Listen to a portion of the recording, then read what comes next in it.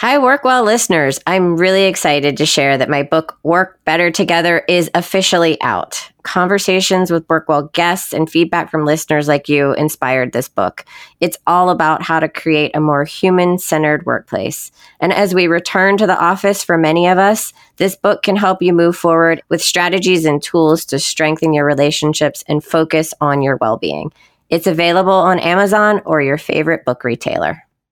I played collegiate soccer when I attended the University of Miami. I loved it, and I learned so much from that experience. One of the biggest lessons I learned was that when it comes to sports or any high-performance culture, our physical ability is only part of the equation.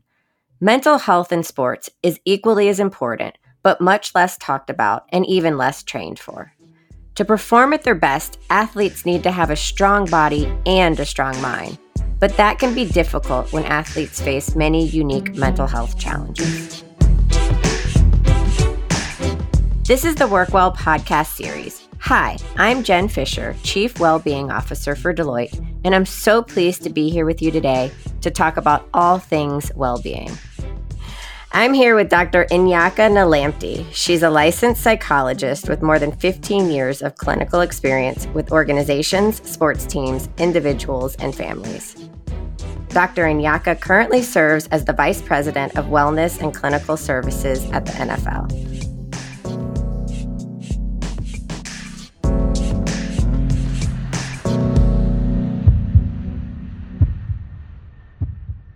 Well, Dr. Nyaka, thank you for joining us on the show today.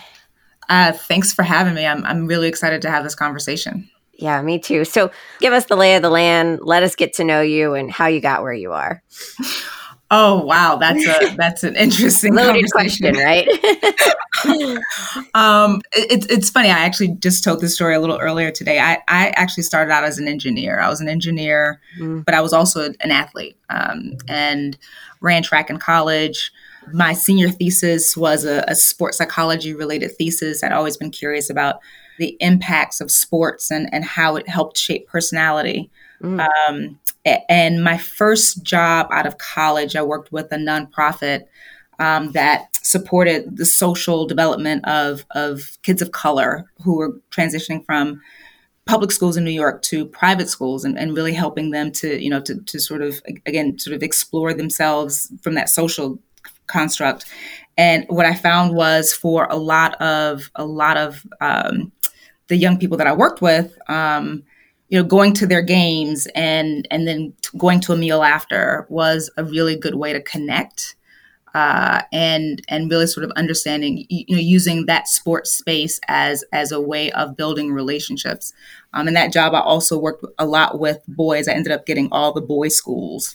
Early in my career, I started working with, predominantly young men of color, and it's been interesting that that's sort of been my career trajectory. I spent a lot of my early career working in college counseling centers where, because I've got a sports psych background, was able to work with not just the general student population, but also the student athletes. And then spent some time teaching and in private practice. Have always been very passionate about helping people to explore mental health, the entire continuum of mental health. So not necessarily just looking at mental illness and diagnosable disorders, but really, helping people think about how can life be better. And so not just mental health, but then also looking at it primarily within among populations that don't necessarily, always think about things from that angle, from that mental health perspective. So whether it's populations of color, men, primarily working with men. So it's an area that I realize I've been passionate about my entire career. So I feel fortunate to have landed where I currently am. Well, and they're fortunate to have you. So let's talk about mental health and why it's so important for athletes, how it impacts performance, how it shows up. As a collegiate athlete myself, I feel like it was something that was never really talked about. It certainly wasn't something we trained for in the same way that we trained our physical abilities. Can you talk about why it's important for athletes, how it impacts performance, and really what that's starting to look like in sports more and more? It's interesting. Having been in this space for so long, I've actually said to some people that the growth that we've had in terms of having this conversation in the wider audiences, the growth that we've had over the last 3 or 4 or 5 years has actually been lightning speed almost. Yeah. Because again, I've been in this space for 20, 25 years, and the fact that we are now talking about this publicly in such a large forum, and so many people are talking about it, I think is something that I would not have expected, 5 years ago. So I think for some people there's sort of a sense of finally, I think it has been actually happening pretty quickly. So there's a couple of things. I think one, thinking about mental health again as existing on this continuum, right? So from on one end where we're looking at thriving, sort of being our best selves, and on the other end of the continuum, sort of that mental health crisis, or sort of really struggling. And, what I like to remind folks is that we all have mental health, right? Mental health is just like physical health. It's something that we all have. And depending on the day, we may be at different points on that continuum. I think historically, in the world of sport, what we have done is we have equated mental health and mental illness, right? And we've said, okay, so if someone is talking about their mental health, they're saying that they have a problem, and we put that behind closed doors. And what we've seen more and more recently is this widespread recognition that mental health is a part of all of us. And two, this idea that if we are intentional in focusing on all of our muscles, right? So our physical muscles and our mental muscles, we perform better, right? It's almost, when we think about it in that context, it's almost a no-brainer. Right. And when we have, again, historically in sport, we focused on this physical development, and sometimes almost to the detriment or at a cost of our mental wellness. And, to pretend that part of an individual doesn't exist, I think does more of a disservice than anything else. And so it is really this idea of how can we bring our full selves to what we do. Our heads come with us. In the world of sport, I also like one of the examples that I tend to use, particularly with rookies, is this idea that if the higher the level of performance, and I'm sure that it's even the same in the world of business, right? The higher the level of performance, the more the mental matters more than the physical, right? And so the example that I use with rookies a lot is, if you look at the starting line of the 100-meter dash in the Olympics, where physically, right, everyone is at the top, and the difference between first place and last place is seconds, hundredths of seconds. Yeah. But the person who is the one who perseveres, who crosses the finish line first, is really the one who is mentally stronger in that minute, right? Not to get, overwhelmed by the crowd or the fear of false starting. And so, we spend so much time working on our physical development. Why, especially at those higher levels of performance, why would we not think about spending, some time on our mental development? And so what are some examples of things that you do with athletes to help them develop mentally? I think it's the range. So in my role, I work a lot with the team clinician. So each team has a team clinician on site, and and they provide anything from traditional counseling to education programs. But I think that there's quite a range. Part of it is helping everyone to develop some level of mental health literacy, right? So helping them to understand the role that their mental health plays. So there's that self-awareness piece. So even just starting with how do you deal with stress? Let's help you become aware of that. So that way you have some control over managing it when you find yourself in stressful situations. How do we, think about relationships, right? And healthy relationships, and, relationships that might not necessarily be as healthy. How do we set boundaries? All of those things, I think, fall under that mental health umbrella. And those are all things that we work with, players around or staff, anyone around.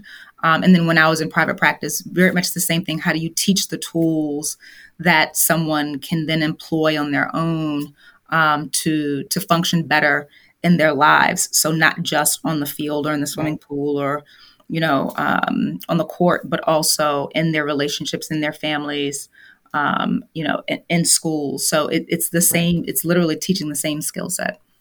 Right. I tend to say kind of, what happens at home happens at work, and what happens at work happens at home, right? Absolutely. We try to pretend we can separate those things, but we really can't. No, absolutely. And you see relationship dynamics play out and oh yeah. All of those things. I'm sure you can attest to that. So let's talk about what are some of the unique challenges that athletes or specifically football players experience when it comes to their mental health. It's a range. I think, there is this perspective sometimes externally that, okay, these superstar athletes who are making all this money, what do they have to be stressed about or worried about? Sport is a microcosm of society, right? So the things that we see in general public, you're gonna see on sports teams. And so there's certainly the day-to-day stressors. If we think about last year in COVID, family dynamics and loss and grief and so you've got, some of those things, but then there's also, the added pressure of one of the things I especially like with the young players, rookies, I let them know as a 22-year-old, you aren't allowed to make the same mistakes as other 22-year-olds make, right? Because you live your life under a spotlight. And so there's going to be some pieces there. So, the pressure, the stress, I think about how social media, plays a role for athletes, right? So now you're in we're in a time where the public has an ability to sort of contact you directly or, when you think about players who might make a mistake on the court or on the field and become sort of vilified through social media or Sports Center highlights and those kinds of things. I think that there's a piece about navigating relationships. When I was in private practice, I would tell some of the players that I worked with that as a group collectively, they were some of the most isolated individuals I'd worked with because they don't, it's hard to figure out why someone connected to me. Making sure that those relationships are genuine. There is this, so that navigating those relationships, navigating boundaries. I think what becomes interesting too for, NFL players is I think that there is something around the fact that their faces aren't visible, right? So there is this thing, there is this disconnection. I let folks know sometimes you can walk past a player on the street and unless they're a marquee player, you wouldn't necessarily know that they play in the NFL. So there is almost this tendency to almost dehumanize them, right? Because we, if you don't see their faces, then we don't necessarily see them as humans like us. And so there is sometimes this tendency, even when you think about sort of the press, about how they, and some of the media, about how they describe or talk about players. And it's so you've got a lot of those pressures. And then, it's a sport where I think sports in general, there are no guarantees. So, I like to say this is one of the worlds where you could have a great season and not necessarily have a job the next year. And so, there's a lot of uncertainty that also goes into it. So we'll see the same challenges with this group as we will see with any other group. But I think that there are some unique features around the sports space that make their experience a little different. And are there, I guess and you've talked about this a little bit, but just, specific stereotypes that kind of follow athletes around that, negatively impact their mental health? That's a rhetorical question in a way, but can you talk a little bit about that? Because I feel like any kind of negative stereotype would probably affect your mental health, but how do you help them deal with that? I mean, it is. it's a challenge, right? Yeah. So how does the world interact with me? Do they interact with me based on who I am and what they see, or do they interact with me based on these preconceived notions that they might have of me, whether they're positive or negative? I think that there is, there's also this, we talk about sort of, and you can speak to this, the high performance culture. Mm-hmm. So I think that there are some stereotypes that we have to navigate just in that high performance, high pressure culture. But then you've got a sport like football, which is also hyper masculine, and so you've got so some of the stereotypes that go along with that. So there are, I think that there are lots of stereotypes that players are constantly trying to navigate, and and then how do you make the decision around where do I invest my mental energy, right? There we encourage, and we encourage sort of this idea of how do you control what you can control, right? Control the controllables, but it can also be a challenge, particularly when we think about 22, 23, 24 year olds. It's also a challenge to be able to let some of the stuff that you can't control go. Well, they're human too. Right? That's exactly. So it all of it, I think, is again, when we think about we think about it from the context of stress and pressure. There's just a lot to kind of to have to navigate. It's interesting. I've heard and I've seen some of this in the media. We're getting more guys who are coming in who are saying, I made the intentional decision to get off of social media, right? Mm-hmm. Because I started to recognize that it was having a negative impact on my mental health. So how can I figure out how to create a space where I am not exerting so much emotional energy in managing some of these things? And so do you think that, and maybe this has changed, and we kind of talked about the progression over the last 4 to 5 years. Do you feel like the mental health stigma is worse in the sports industry? I mean, we've obviously seen a lot of the recent news that's come out across the sports industry related to mental health, and some of it's really positive, and some of it's not.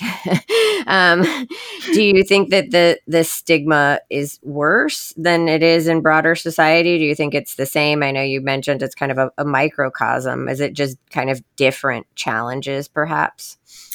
I think it's they're different challenges, and I think that depending on the sport, you also might see varying degrees of stigma, right? And so I like to, one of the things I remind folks of is that when we think about stigma around mental health, like particularly as it relates to the NFL, there's an intersection or accumulation of factors that contribute to that, right? So whether it's around race, Right. You think about a sport that's primarily Black men, and you think about sort of some of the stigma that's associated with mental health within, African American community. And then you think about the high performance world. And so there's the stigma that happens around mental health in that space. And then you think about the stigma that happens in any space that's hyper masculine, right? So they're all I kind think of that compounded. there is this, exactly. Yeah. That's exactly it, right? Yeah. So I think that there is this sort of interaction effect that you end up getting. So I wouldn't necessarily say that it's greater in sports than it is in anything else. I think you just happen to have a combination of factors that are coming together when we think about the world of sport. Plus, then this idea too that we're a culture that has again dehumanized our athletes, right? We put them on this pedestal and we sort of say, hey, this person is superhuman. And I think that then also contributes to some of that stigma. And so, when you're working with the athletes, the players, I mean, how do you kind of teach them, the difference between good stress and bad stress? I mean, as athletes, obviously they perform well under certain types of stress. But too much stress of any kind or chronic stress can become bad stress. And so what do they do to kind of modulate and oscillate this stress and pressure that they're really truly like constantly under? And I think some of it probably causes them to perform well and others not so well. So how do they differentiate between what's truly good and what's bad? It's and I'd probably say it's probably the same in the business space. I think we all have varying, we all have a different sort of optimal stress level, right? Or in the sports world, we talk about sort of that performance, that arousal, sort of inverted U, right? And so for all of us, what is our optimal level is different. And so I do think that there are some people who enjoy a higher level, sort of adrenaline rush and those kinds of things than others.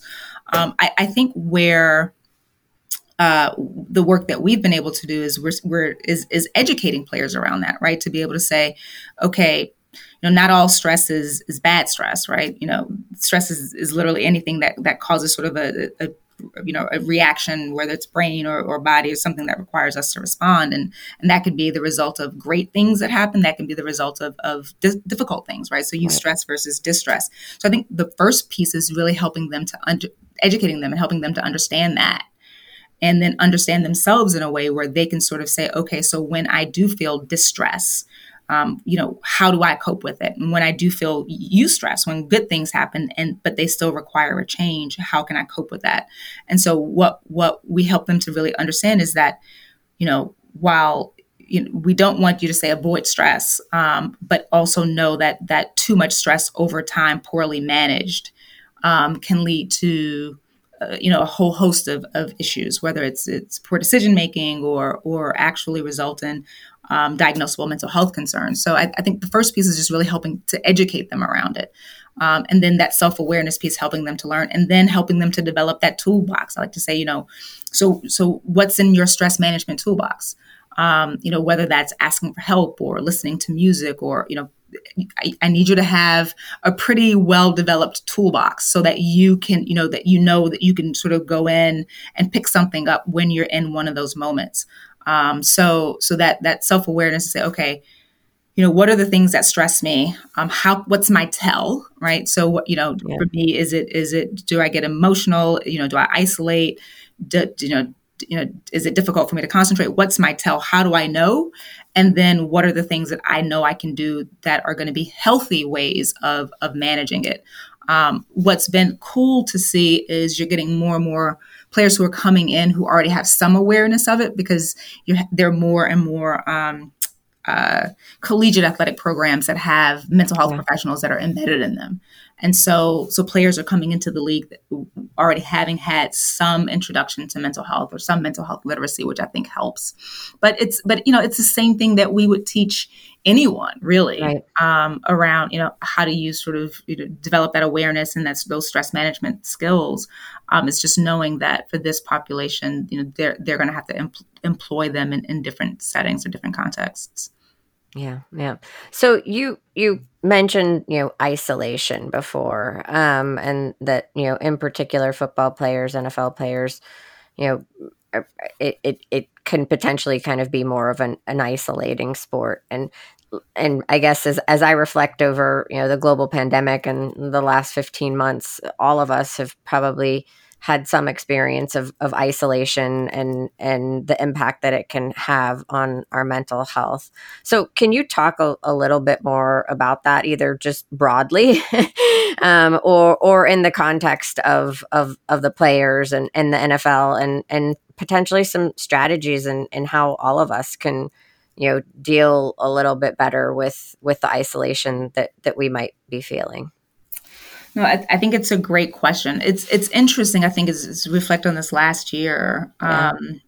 While it's definitely been challenging and we've seen a lot of things come out, I think one of the things that it has done is it's normalized the need for all of us to prioritize our mental health, right? Yeah. I think what it's done is it's brought this conversation a little bit more in the forefront, right? And so, even the most, I like to say that even the most psychologically healthy of us, had struggled, had some challenges over the last 15, 16 months. And so I think what the pandemic has done is it's allowed us it's given us permission, right, to sort of say, okay, I need to, how do I prioritize my mental health? The isolation piece, I think, where we saw a lot of the challenges for players last year was, for a number of the players, they chose to live separate from their families because they were going to work every single day and sort of exposing themselves. And so, whereas in the past they would have had, been able to go home to wives or significant others and or kids, they chose to live separately so that they could, have a safer season. And I think, a number of the clinicians talked a little bit about, sort of the cost that had for a lot of the players in terms of again, that isolation and that loneliness. And so, it is one of those things where, again, we saw that across the country, or across the world, to be honest. But I think what it also has done is it's encouraged people to be more intentional in reaching out and connecting, right? Yeah. So, you saw some folks who, had weekly Zoom calls with their extended families and so it, whereas in the past they only saw each other, every couple of years, here was an opportunity to really connect on a more consistent basis. And so what we saw was, again, players be much more intentional in terms of connecting with each other as well, right? Making sure that they provided some of that support. But it is, I think it's, when we think about mental health and some of the things that we need to do to prioritize, I like to remind folks, not a lot of it's not super sexy and it's not super complex, right? Some of the basics, eating and sleeping and exercising, making sure that we get social connection. But the trick is making sure that we prioritize it and are intentional in inserting it, because I think it's easy to almost to forget about those things and consider them optional. Though those are the things that are sort of our lifeblood. Yeah, absolutely. And not too terribly different in the business world. We tend to kind of prioritize everything and everyone else over our own self-care. So I find myself talking about the very same things quite a bit. So let's talk about the players a little bit and how you've seen, I mean, are they receptive to counseling and treatment if they're struggling? Has that changed over the years? Has it become kind of more acceptable? And if someone isn't open to treatment or help and they really need it, how do you get them there? What kinds of conversations can we have with people? It's a great question. So I think, there are a couple of things. There's a couple of different ways I'd answer that. I think that players are certainly becoming more open to the idea of working with someone who's going to help them strengthen their mind, right? And so you've got some who will say things like, again, it's I see it like the strength and conditioning coach or nutrition. It's something that I can do that's going to make me better. And so we like to say, if you can come in, when things are good, we're looking at performance enhancement, right? And I think historically, we typically look at emphasizing our mental health when it's a crisis, right? Versus, being proactive. So one of the things that, so in 2019, the NFL and the Players Association implemented a behavioral health agreement that requires there to be a team clinician at every club, and they've got to be there a certain number of hours. We've got a few clubs that actually have a full-time person.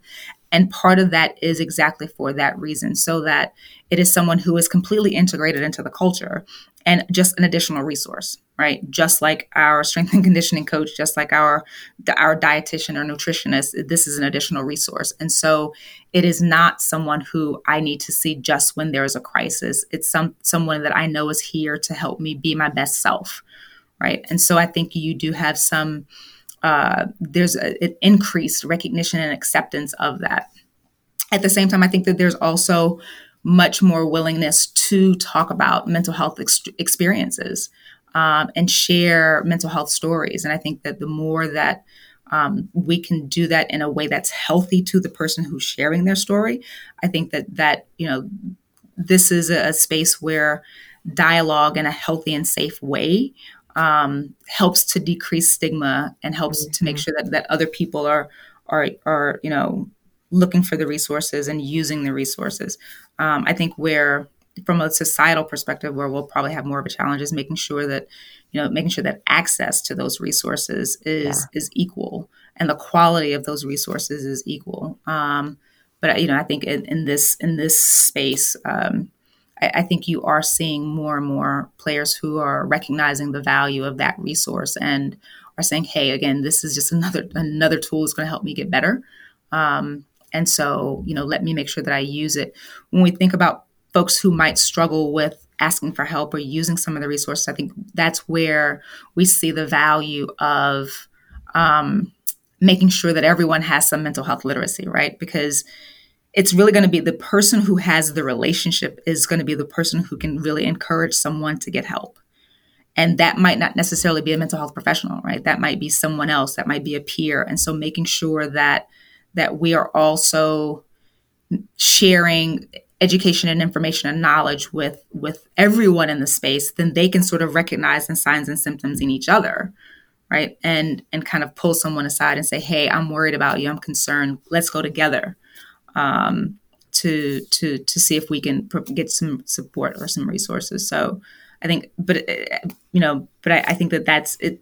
We see the same parallels again in the larger world, right? And how do we make sure that everyone has some working knowledge so they can think about themselves and know when they're off, but then they can also recognize some of those things in other people and sort of convene a support system around them.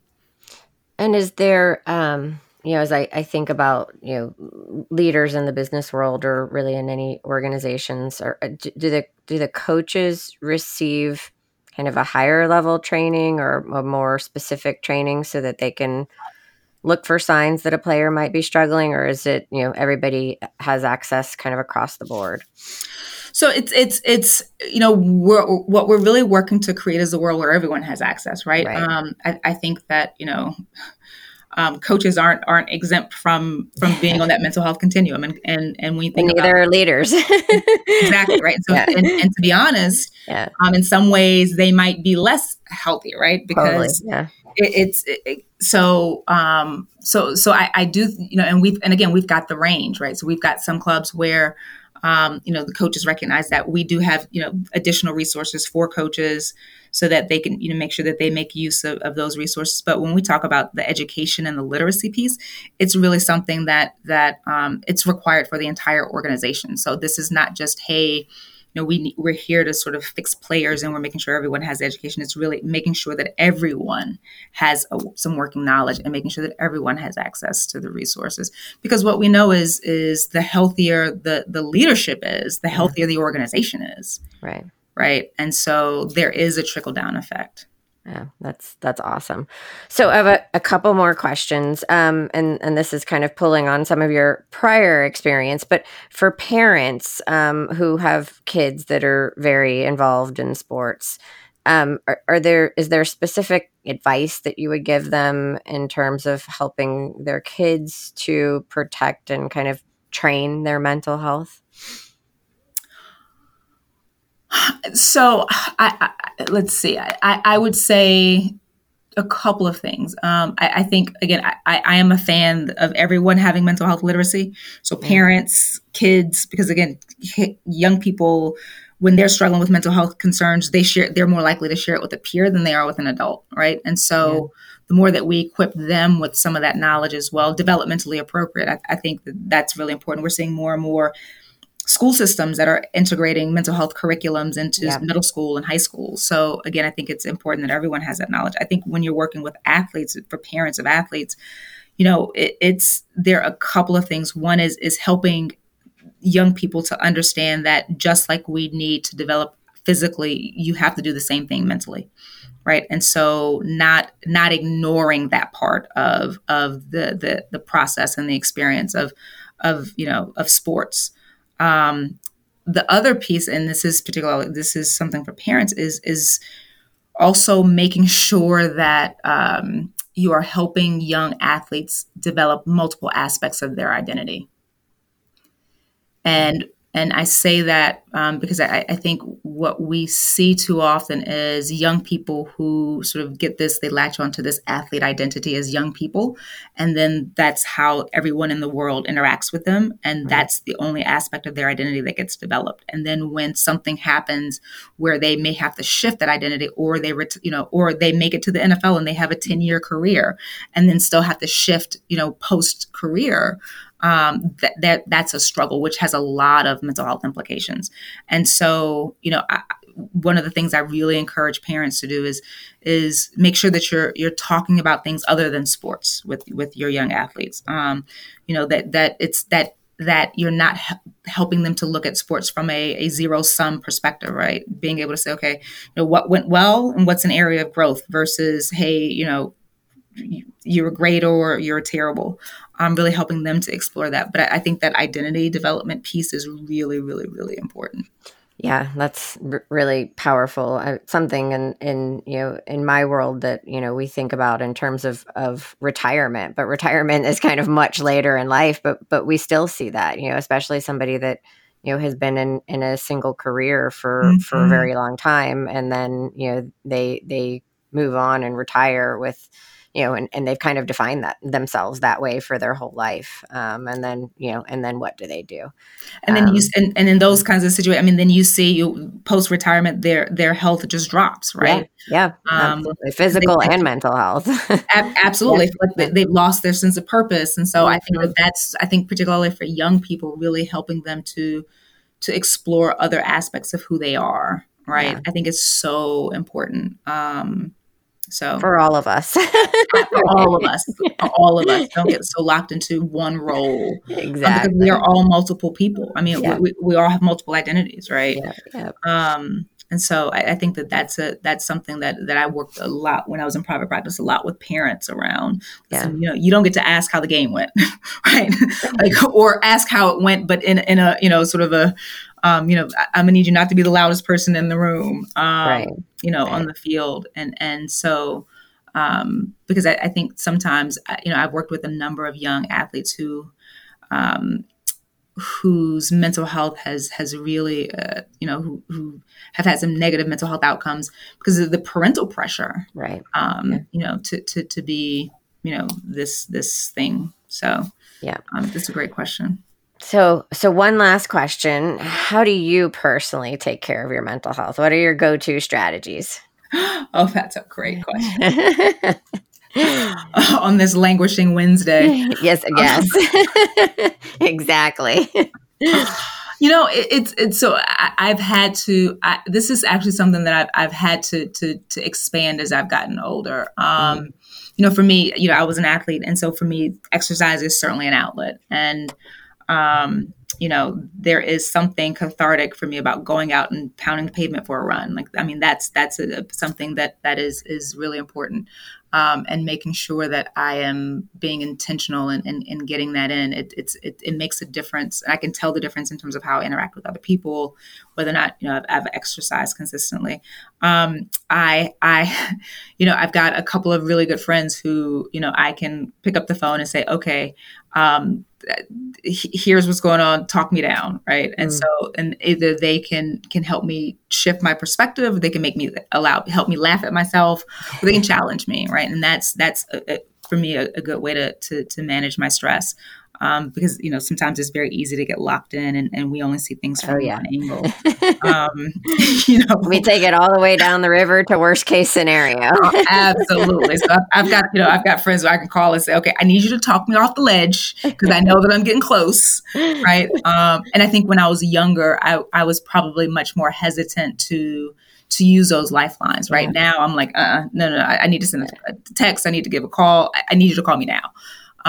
So I think that's something that I've gotten better at as I've gotten older. I am also learning to to focus on the, control what I can control pieces, right? Here are the things that are within my control. And then, there is, I think one of the things that we tell guys is make sure you have your something that is a go-to if you've got 2 minutes and you need to calm down, or if you've got 2 hours, or right. And so I am one of those people who will, if I'm sort of vegging, I will watch Law and Order reruns. So that is sometimes a go-to. And the other thing that I think for me that, prayer is certainly, what about sleep? Actually, that's one of the things I was actually getting ready to say. So here is one of the things that, as I have gotten older, and am starting to really, make sure that I am prioritizing is that sleep piece. Because I think, and I tell rookies all the time, I'm like, yeah, you guys think sleep is optional? Yeah. And then there's these looks that they give each other. And, and part of it is like, I've been there. I completely get it. But that is something that I am working, and this is a constant challenge for me is to make sure that I am prioritizing my sleep. I am short-tempered. I tell people if I haven't slept, I walk into the office, there are people I probably I intentionally avoid because it's not going to be good. Well, my team intentionally avoids me when they know I haven't slept. It's probably because they've learned the hard way, right? That is awesome. That is fantastic. But it's and the more that I've read about just really the importance of sleep, I think it is something that, as I get older, I am starting to it's the foundation for everything. Absolutely. Yeah. No question. I find it fascinating how we really have become this culture that has started to think about sleep as this optional thing, right? We don't take vacations and we don't sleep. Yep. We got to change that. We're working on it. Yes, absolutely. One person at a time. It has been awesome to have you on the show today. Thank you so much for your wisdom, for your advice. I know that there's so much that I took away from this conversation, and I know that our listeners will too. So I appreciate your time and your openness and your vulnerability. Well, I am so appreciative of the opportunity. I really, really am. I could talk about this stuff all day. So, and I love the fact that you guys are doing this. This is fantastic.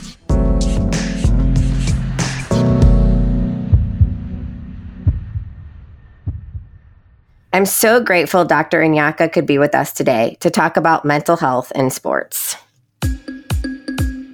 Thank you to our producers, Rivet 360, and our listeners. You can find the Work Well podcast series on Deloitte.com, or you can visit various podcatchers using the keyword WorkWell, all one word, to hear more. And if you like the show, don't forget to subscribe so you get all of our future episodes. If you have a topic you'd like to hear on the Work Well podcast series, or maybe a story you would like to share, please reach out to me on LinkedIn. My profile is under the name Jen Fisher, or on Twitter at JenFish23. We're always open to your recommendations and feedback. And of course, if you like what you hear, please share, post, and like this podcast. Thank you, and be well.